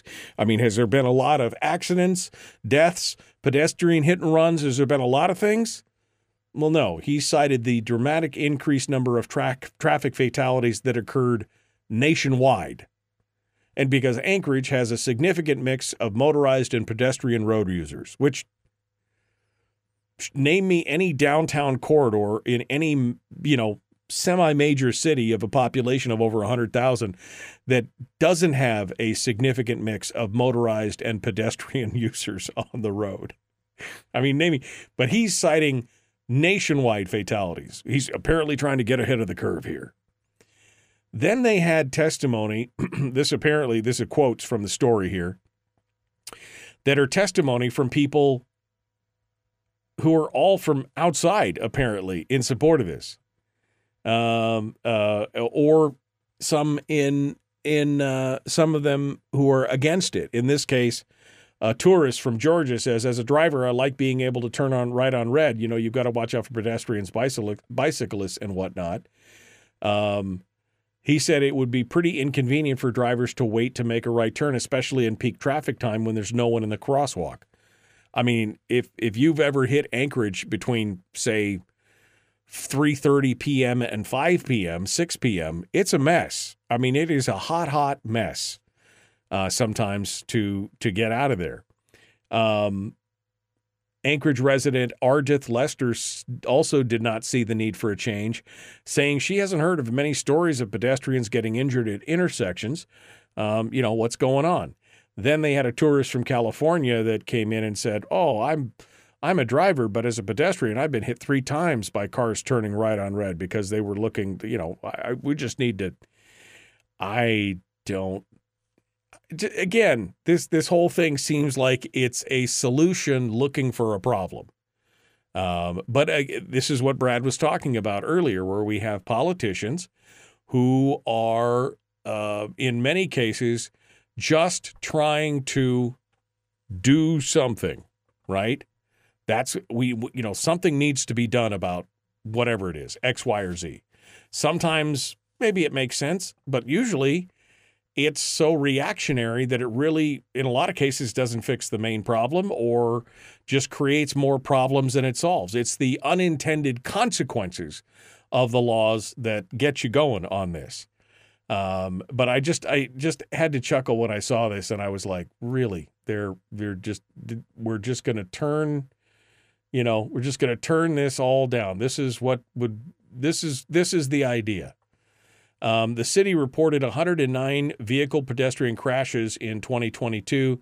About 10 of them happened downtown. So this would not, 93 vehicle cyclist crashes in 2022, with about 5 of them happening downtown. So what's this? He also says it's not just about safety. He wants to foster more foot traffic downtown. That would be beneficial to the local economy. You want to make it more beneficial? Get the parking fixed downtown. Get the roads plowed out downtown to where we can actually park up near the sidewalk. This is not the solution to this right here. I'm just going to say that. This is a solution looking for a problem. But again, it is the typical political response of we must do something for some perceived issue on this. And that just doesn't do me any good. All right, what else we got here? I want to talk about this. This breach that happened, this data breach that probably none of you have heard about. But we'll talk about that here and in just a second. Meanwhile, let's go over to the phones, and we'll get started with your phone calls as well to see what you have to say. 907-433-3150. Good morning. Who's this? Where are you calling from? Randy in Fairbanks. Good morning, Randy. What's on your mind, sir? Hello? Hello? I can hear you, Randy. What's on your mind? Hello? Randy? You can hear me? Okay. I can hear you. Go ahead. Suddenly I can't hear your voice, but I'll go ahead. Okay. I am concerned about HJR 7, which has been mentioned a few times just lately on the show.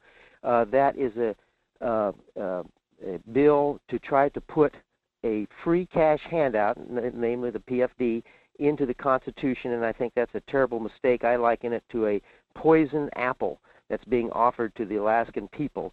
They should not do that. We need to keep our true and honest dividend, which means a payment that is based on surplus money that we have created based on our proper husbandry of our financial situation and budget in the state affairs, and we should not elevate that to a basic human right that people get to have free money no matter what. Are you asserting that the permanent fund dividend is that's government money? I mean, you don't believe what Jay Hammond talked about with the people's share of the revenue resources or any of that? You don't believe that that's true? Yeah, it's government money, which is commonly owned by all the people. Everything in the government is commonly owned by the people. But, I mean, Hammond talked specifically about the permanent fund as being the way to pay the people for their loss of their mineral rights, their private property rights, and a way to give them their fair share of the mineral wealth in the state. And so you don't believe in what Hammond's vision was for that? Well, the mineral wealth that is generated in this state is for the benefit of the people, whether it's put into public services or whether it's put into cash payments based on a surplus beyond what is required for public necessary services. And so, yes, it all goes to the people. But I'm just saying that a free guaranteed cash handout should not be enshrined in the Constitution. That should be left in the legislative arena. The HJR 7, by the way, would only say that they shall pay a dividend. It doesn't say how much. That would still be factored by statute, so legislators could make it 5%. They could zero it out. They could make it 50-50. But you'd still be against having to say that they shall transfer and make a payment. Yeah, I would be against them doing it, saying so in the Constitution, because other people in the lower 48 will gravitate toward that and point to that and say, look at what Alaska has done in their Constitution. They have said that a free cash handout is a basic right of the human people, and therefore we should do the same thing with a universal basic income here down in the lower 48, and they have experimented in various places in the lower 48 with that, and that's just a terrible idea, because down there, to do that, they have to finance it by taking money from hardworking people. But you don't see the taking of the permanent fund as taking money from the people. You just assume that it's all governments, and government is going to be wise and diligent, and that they've done a bang-up job so far. Well, the job they do is dependent on the people themselves, who they elect as their representatives and how closely they pay attention to what's going on. And there, of course, is always going to be waste in government, but we do not have to accelerate our decline by making basically a universal basic income the law of the land, the highest law of the land. That's just a terrible mistake. So you would think that a one-time payout per year is a form of universal basic income. That's what you're saying. No, one-time payment, the PFD is fine. I'm all for the PFD. As you know, I I support 2 PFDs. I want to also add a PFD that's similar to Hammond's original PFD that he signed into law in 1980. But anyway, that's a different story. But that is great if we can have a surplus after basic bills are paid to pay out and send out checks to everybody. That's great. I've collected PFD for years. You're basically advocating. You're basically advocating for this, and you actually said this on the program about 15 years ago, where you said just give them all the money they want. They'll eventually, and I'm paraphrasing, they'll eventually learn to spend, responsibly and spend within their means. You are not for cutting the resource fund to government to try and force them to live within their means. You're like, give them all the money they want, and if they happen to have a surplus, then we can have some of it. But until then, we should give them whatever they want because they know best? ? Well, I've never really said that. You have taken something that I have said 15 years ago, you say, and you keep falling back on that when we have our talks. And maybe it's something when I said, well, I'm giving back my PFD because, which I have done since 2015, and maybe you've misinterpreted what I meant by that or what my purpose in doing that was. But I'm not for a state income tax, which is like giving them all they want. I'm opposed to a state income tax, and passing H.R. 7, which would enshrine the PFD payment in the Constitution, would hasten the imposition of a state income tax. And as a working man, I'm against that. State income tax, I think, is inevitable, Randy. I mean, look, not just the projections, even if they left it alone, even if HJR 7 didn't pass, and they, but the PFD is diminishing. They're going to draw it down. According to, this is not me saying it, this is the numbers that OMB and others have put out, saying that within a few years, that money will all be gone, and then there will be a tax. So do you think that there's any other way to force government to live within its means other than to starve the beast, so to speak? Well, my idea that I've put forward on the show before is to have an expansion clause built right into the PFD statute, statute that says that if there is a surplus, but that's not my question. Be higher than what the base amount is. But Randy, that's not my question. And that would encourage people to cut spending. That's not my question. The question is, what is the best way to get the government to live within its means? Is it to reduce the amount of revenue available for them to spend so that they then have to prioritize what they're doing and look at what they're mandated to do and then go from there? Or is it to give them access to ever-increasing amounts of money and then one day they'll figure it out? Well, the best way is to elect representatives that want a lean government and efficient government, and I try to vote for good people. I'm sure you try to vote for good people. Kevin McCabe is your representative. I think he's a good person, and that's the way we go forward. All right. Thank you, Randy. Appreciate your call. Appreciate you calling in. Let's go over here. One more call before we go to break. We'll see what you have to say. Good morning. Who's this? Where are you calling from? Hi, this is Barbara Haney calling from North Pole, Alaska. Hello, Barbara. What's on your mind? Well, what's on my mind is Thursday evening at 5:30, there's going to be a special assembly hearing to pass, presumably, an ordinance that would raise the tax cap. One version of the ordinance has the election scheduled for April 30th. Another version of the ordinance is to put it on the October ballot. Both versions call for dedicating funds to education and enable and I don't know. I mean, they want to increase your taxes by $10 million, folks. So Thursday evening, show up, call the borough clerk ahead of time, get on the schedule to speak. This is at 5:30, so you want to call her before 4:30, so take your lunch hour, call the borough clerk's office, and get on the schedule, get off work, and head on down there and testify, email, whatever. Hey, if you think this is a good idea, then you should show up and testify too. I don't think most people think this is a good idea. We're talking about probably $100 per 100,000 of taxes. So you look at your assessment bill that you just got, or your assessment statement, you've got a $300,000 house. It's an extra $300 this either this January, this June, July, or next year. Okay. And this is a big deal. People need to speak up.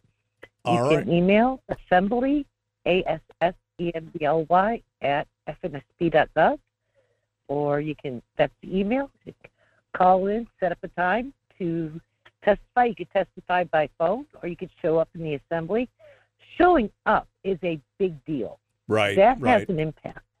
So if you can show up, do it. All right. We'll hold the line for a second, Barbara. That's coming up again Thursday at 5:30. Get your ducks in a row and go check it. Go check it out. All right. We are up against the next break. We're going to continue here in just a moment. The Michael Duke Show. Common sense, liberty-based, free-thinking radio. Phone lines are open, 907-433-3150. We continue with more right after this.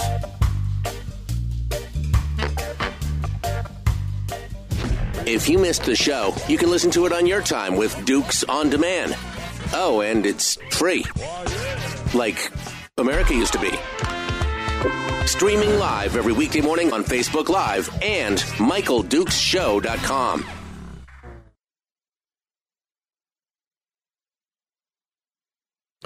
All right, Barbara, I just want to get your, because I read this the other day that the mayor was now, apparently now they found $13 million in the couch cushions or something. And so now that's not necessarily the crisis it is. And that's how they've now decided to have two options. Well, there's always a crisis. It's always for the children, right? Well, they took the couch out of, my joke is that they took the couch out of the Mary Sy lobby. And lo and behold, they found $13 million. It's not really what happened, but it's a nice joke. Really what happened is the money was there all along. Most of us from last year's assembly knew that. The auditor, of course, reported it in the audit report. So now the audit committee can claim that they magically found $13 million. The auditor found it, but it was always there. The rest of us knew about it. That's why they kept saying, there's a crisis. I'm like, no, there isn't. Yeah. Well, those of us on the finance committee last year knew that money was there. Well, and then I guess it's not like a secret. That's why I've been against this whole thing. Right. Well, and I guess my question is, why do they still have two options then? Why wouldn't they just put it on the October ballot if they're so hot and fired to do it? Why? Why wouldn't, when the mayor said that, I assumed that they were then going to change it to the October 10th ballot and it would go head to head with the tax cap. But now they're giving you two options? That just doesn't make any sense. Well, I don't know. The committee substitute, or the substitute by Ms. Fletcher, and she introduced it last week, was to have put it on the October ballot because they magically found $10 million in the audit committee. Well, I watched the audit committee. They accepted the report and they sent it on up. It was like a 30-minute meeting at best. The audit committee didn't find anything. The auditor reported on what we already knew was there, and that the mayor was trying to act like it wasn't there. Right. So there's a couple other pots of money as well, and it's not for me to get all involved in that piece, but they don't need to raise the tax cap. This is a fabricated crisis, and of course it's always for the children, right? So you create a crisis, you say it's for the children, but you can't dedicate funds in the state. Right, so they can take that tax increase and they can spend it on a whatever. No, exactly. Well, whatever. I hope everybody shows up on Thursday to talk about this because, that makes no sense whatsoever. Absolutely no sense whatsoever. All right, Barbara. Well, thank you. Thank you so much for the heads up. Michael, but let me tell you one other thing. This is really a slap in the face of the activists who signed the tax cap. Oh, yeah. No, it's definitely a poke right in the eye to anybody who's ever carried a petition for the tax cap or fought for it. Absolutely. Yeah. All right, Barbara. Well, thank you so much. Well, you guys have a great day and hope to see you Thursday night. Appreciate it. Thank you so much, Barbara Haney, there on us. Let's go back over here. Ryan said, I thought Mayor Wood bailed on the ordinance. Well, so did I. That's what I had read. But apparently they're deciding to keep all their arrows in the same quiver. We might still get it on top of that. We might get an extra $10 million. Once they got the machine running, they, oh, man, it's just... Okay. On Friday, head over to the Republican Women's Fairbanks Lincoln Day dinner. All money goes towards electing local candidates. That's good. Scrolling through here. Mike, I did see your comment. He just posted the link again, where they named Alaska as America's most corrupt state. I'm thinking about talking about that on Thursday, but there you go.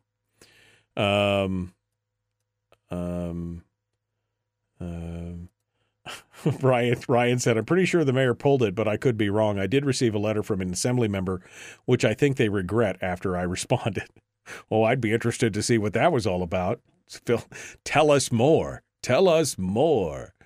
Shelley says, okay, I'll be in the assembly chambers on Thursday to say hell no. Well, there you go. That's good stuff.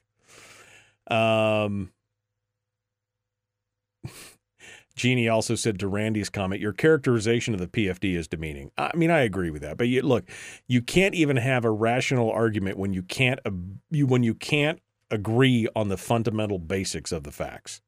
That's you just can't even have an argument about it. So there you go. I'm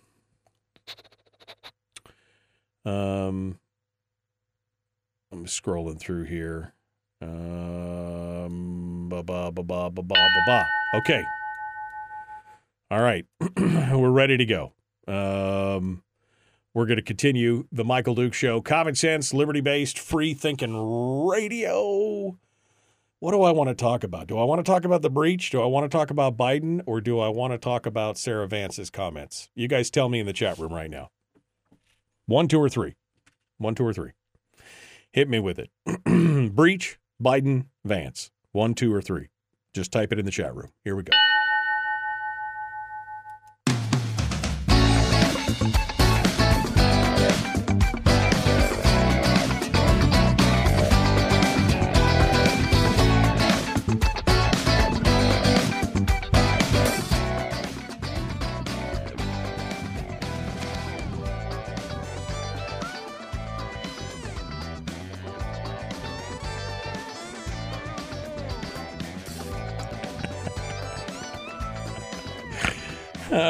It's the last time I ever give the chat room the opportunity to weigh in on something.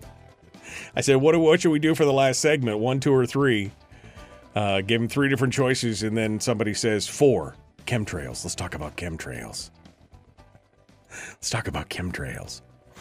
All right. Welcome back to the program. Thanks for coming in and joining us. Wow. Everybody's all over the place. But it seems like the chat room has spoken and they want me to talk a little bit about Sarah Vance. So to me personally, this is much ado about nothing. Okay. You probably won't find a person in the legislature who is more strident and more vocal and has done more about human trafficking, sexual assault, violence, those things than Sarah Vance. She's been championing this for years. Well, apparently she was in the House Tribal Affairs Committee hearing last Wednesday, and she made a comment about the disproportionate rates of domestic violence and sexual violence experienced by Alaska Native women. And maybe she didn't say it the best way, but I didn't watch the whole committee, but I did hear the comment that, that's got everybody spun up. And the ADN actually, Sean McGuire with the ADN actually has a story up on this. And here's what she said that apparently blew a lot of people's minds. She goes, what I hear in this committee is that Alaska Native women feel that it's exclusive to your experience because it sounds exactly what I've heard of white women in my community. It's the same thing. But what I continue to hear in this committee over and over again, as if you're the only one, and I know that's not your heart. Basically saying, we know it's worse statistically for Native women, but every person who's experienced this has a very similar experience, and we need to basically take care of everybody. Well, that immediately led to fervor. C.J. McCormick, who's a Democrat from Bethel and a member of the Majority Caucus, said he was at a loss for words. He said he and Vance spoke and that he better understood where she was coming from. But it was hard to hear those comments after the committee had heard more than an hour of powerful testimony about the public safety crisis facing Alaska Natives. Vance, who obviously has championed who's been the champion among lawmakers trying to address human and sex trafficking, noted in her comments the incredible gap between Alaska Native women's experience in accessing resources for justice. But she also encouraged Indigenous advocates to remember that they have white sisters who are going through the same thing. So again, it was just, we know it's a problem, but everybody lost their mind. Ashley Carrick, the Fairbanks Democrat, said that as a white woman, it hurt her to hear about disparities facing Alaska Native women. But then that everything, that the justice for victims was not the same, and that that Vance shouldn't have made those comments. So 5 days after the committee hearing, Sarah Cloud onto the floor yesterday and apologized for comments that she said were, quote, less than gracious, adding, what I should have said is that evil does not discriminate. When we talk about sexual violence and justice, it's messy and dirty, and my words created offense. It's not my heart or my intention to ever create an offense, especially on such a deeply important topic. I in no way want to dishonor the voice of victims of sexual violence or Alaska Native voice who've been crying out for justice for so long. But here's where it gets just icky. At the same time, she was apologizing on the House floor. The House Minority Caucus issued a prepared statement to the media demanding that she apologize for the comments that they said were appalling. The whole thing is appalling. All sexual assault and violence is appalling. But because she dared to say we need to take care of everybody collectively, that was appalling. Fairbanks Democrat Maxine Dibert, the only Alaska Native woman currently serving in the legislature, said in the interview earlier that day that she's been very hurt by Vance's comments, that she appreciated Vance's apology, but she wished it had been made in private to her first.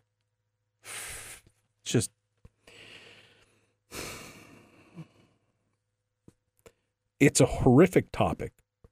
It's a horrible topic.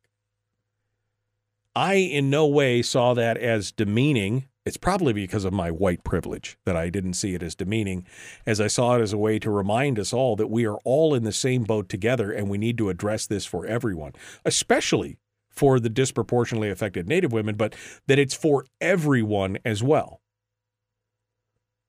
And the fact that Dibert got her feelings hurt by words, I understand it happens sometimes, but that she wanted Vance to come make a private apology to her first, and because she didn't, they went out and put a press release out and made it a political football?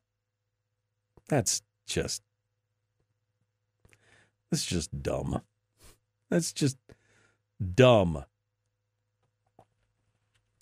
Dibert said that the violence against anyone is horrible. Oh, well, I'm glad you acknowledged that. But disproportionate rates of violence experienced by Alaska Native makes the situation unique. I would agree with that. I would agree that it makes the situation unique. But it doesn't diminish the suffering of anyone else as well. I think I think she's right. Evil does not discriminate was what she was trying to say. That everyone's got skin in this game, and we need to fight it. But the fact that they turned it into a political football to try and smear or demean somebody who's probably got one of the purest hearts in the legislature, Sarah Vance is just, she's just such a sweet lady. And she's been fighting this battle for 5 years. And the fact that they go after this whole thing with like a timed press release that just as she's making the comments on the floor to apologize, they're demanding it's something different. It's freaking stupid. So there you go. You wanted my thoughts on it? That's what I'm just like. Everybody is so butthurt about everything. And again, you can play the butthurt because now it's a political thing. her apology was fine, but I just wish she'd come and made it to my face earlier. Well, does that mean she has to go to each and every individual Alaska Native that was offended and apologize to them first before she apologizes to the group as a whole? It just makes no sense. All right, we got time for one call here before we go. Good morning. Who's this? Where are you calling from? This is Carlene in Kodiak. Good morning, Carlene. As a elderly Alaska Native woman, I appreciate what Sarah Vance has been doing for us. I want to say thank you. And I really believe that her intentions are good, and I appreciate her speaking the truth. In love, it has to be spoken. That's what tough love is. Right. Thank you. All right. Well, thank you, Carlene. I appreciate it. And you know what? I mean, there you go. There's one person who wasn't necessarily hurt by her words. So I guess it's not universal. That's the other thing. They act like it's all universal. Like if they're offended, then everybody who's in their camp or their gender or their skin tone or everybody must be offended if that's the case. But I don't think it necessarily was. I know Sarah Vance. She does not say things for bombast. She does not say things for shock value. She does not say things to hurt people. And the fact that they did this, and as she's making the heartfelt apology on the floor, they put this out and make it even more political is just disgusting. It's just disgusting. Just divide us more. Okay? Just divide us more. That's all we need to do. You know? Inclusivity equals outrage, said Brian. Yeah, I mean, it's kind of what it is. Somebody's got to be offended. Somebody's got to be offended. And if you keep looking for something to be offended about, you will find it. Even the most well-meaning words, I'm sure, could offend somebody. But, there you go. I don't see anybody coming after Jennifer Johnston to demand her apology when she was in the legislature and said that all the people, the natives, just drink up their PFDs. I didn't see anybody. I didn't see the outrage then for one of the dumbest comments I've ever heard.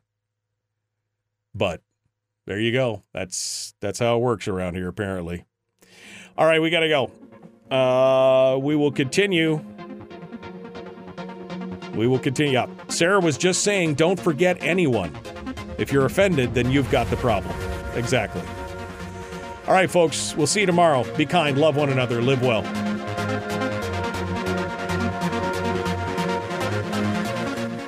Credit where credit's due. That was a good comment, Harold. It's a good comment. Sarah was just saying, don't forget anyone. If you're offended, then you've got the problem. But if you're looking to be offended, you will find it anywhere you look. You'll find it. You will find it. Rick says, man, I got stuff I want to say, but it would get me kicked off of everything. It's just so irritating. All right. Well, my friends, that does it for today. Maybe I'll put a poll up in the Common Sense Corps to figure out when people want to do an AMA. Maybe I'll do that. But you won't be able to vote on it unless you're a member of the Common Sense Corps if you want to participate. It's only $3 a month. It helps out the show. Puts whiskey in my glass, shoes on my kids' feet, gas in my car, new equipment for the studio. That's how we do all these things. So if you want to help, go to patreon.com/Michael Duke Show. All right, friends, we will see you tomorrow. Have a great day.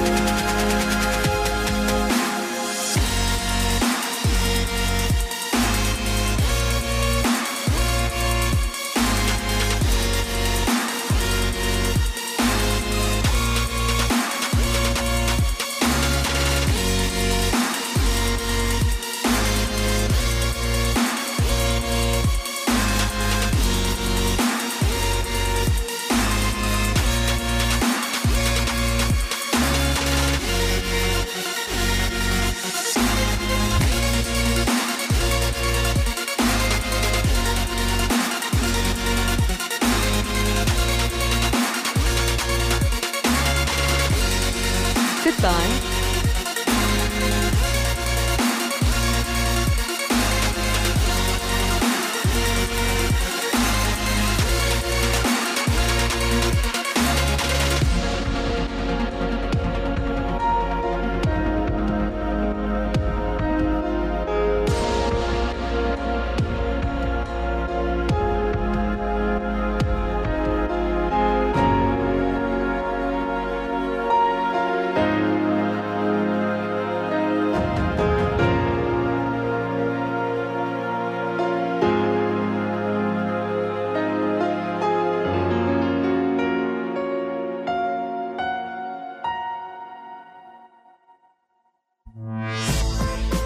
We've shed our terrestrial radio skin, and now we are slimy lizard internet people. It's the Michael Duke Show.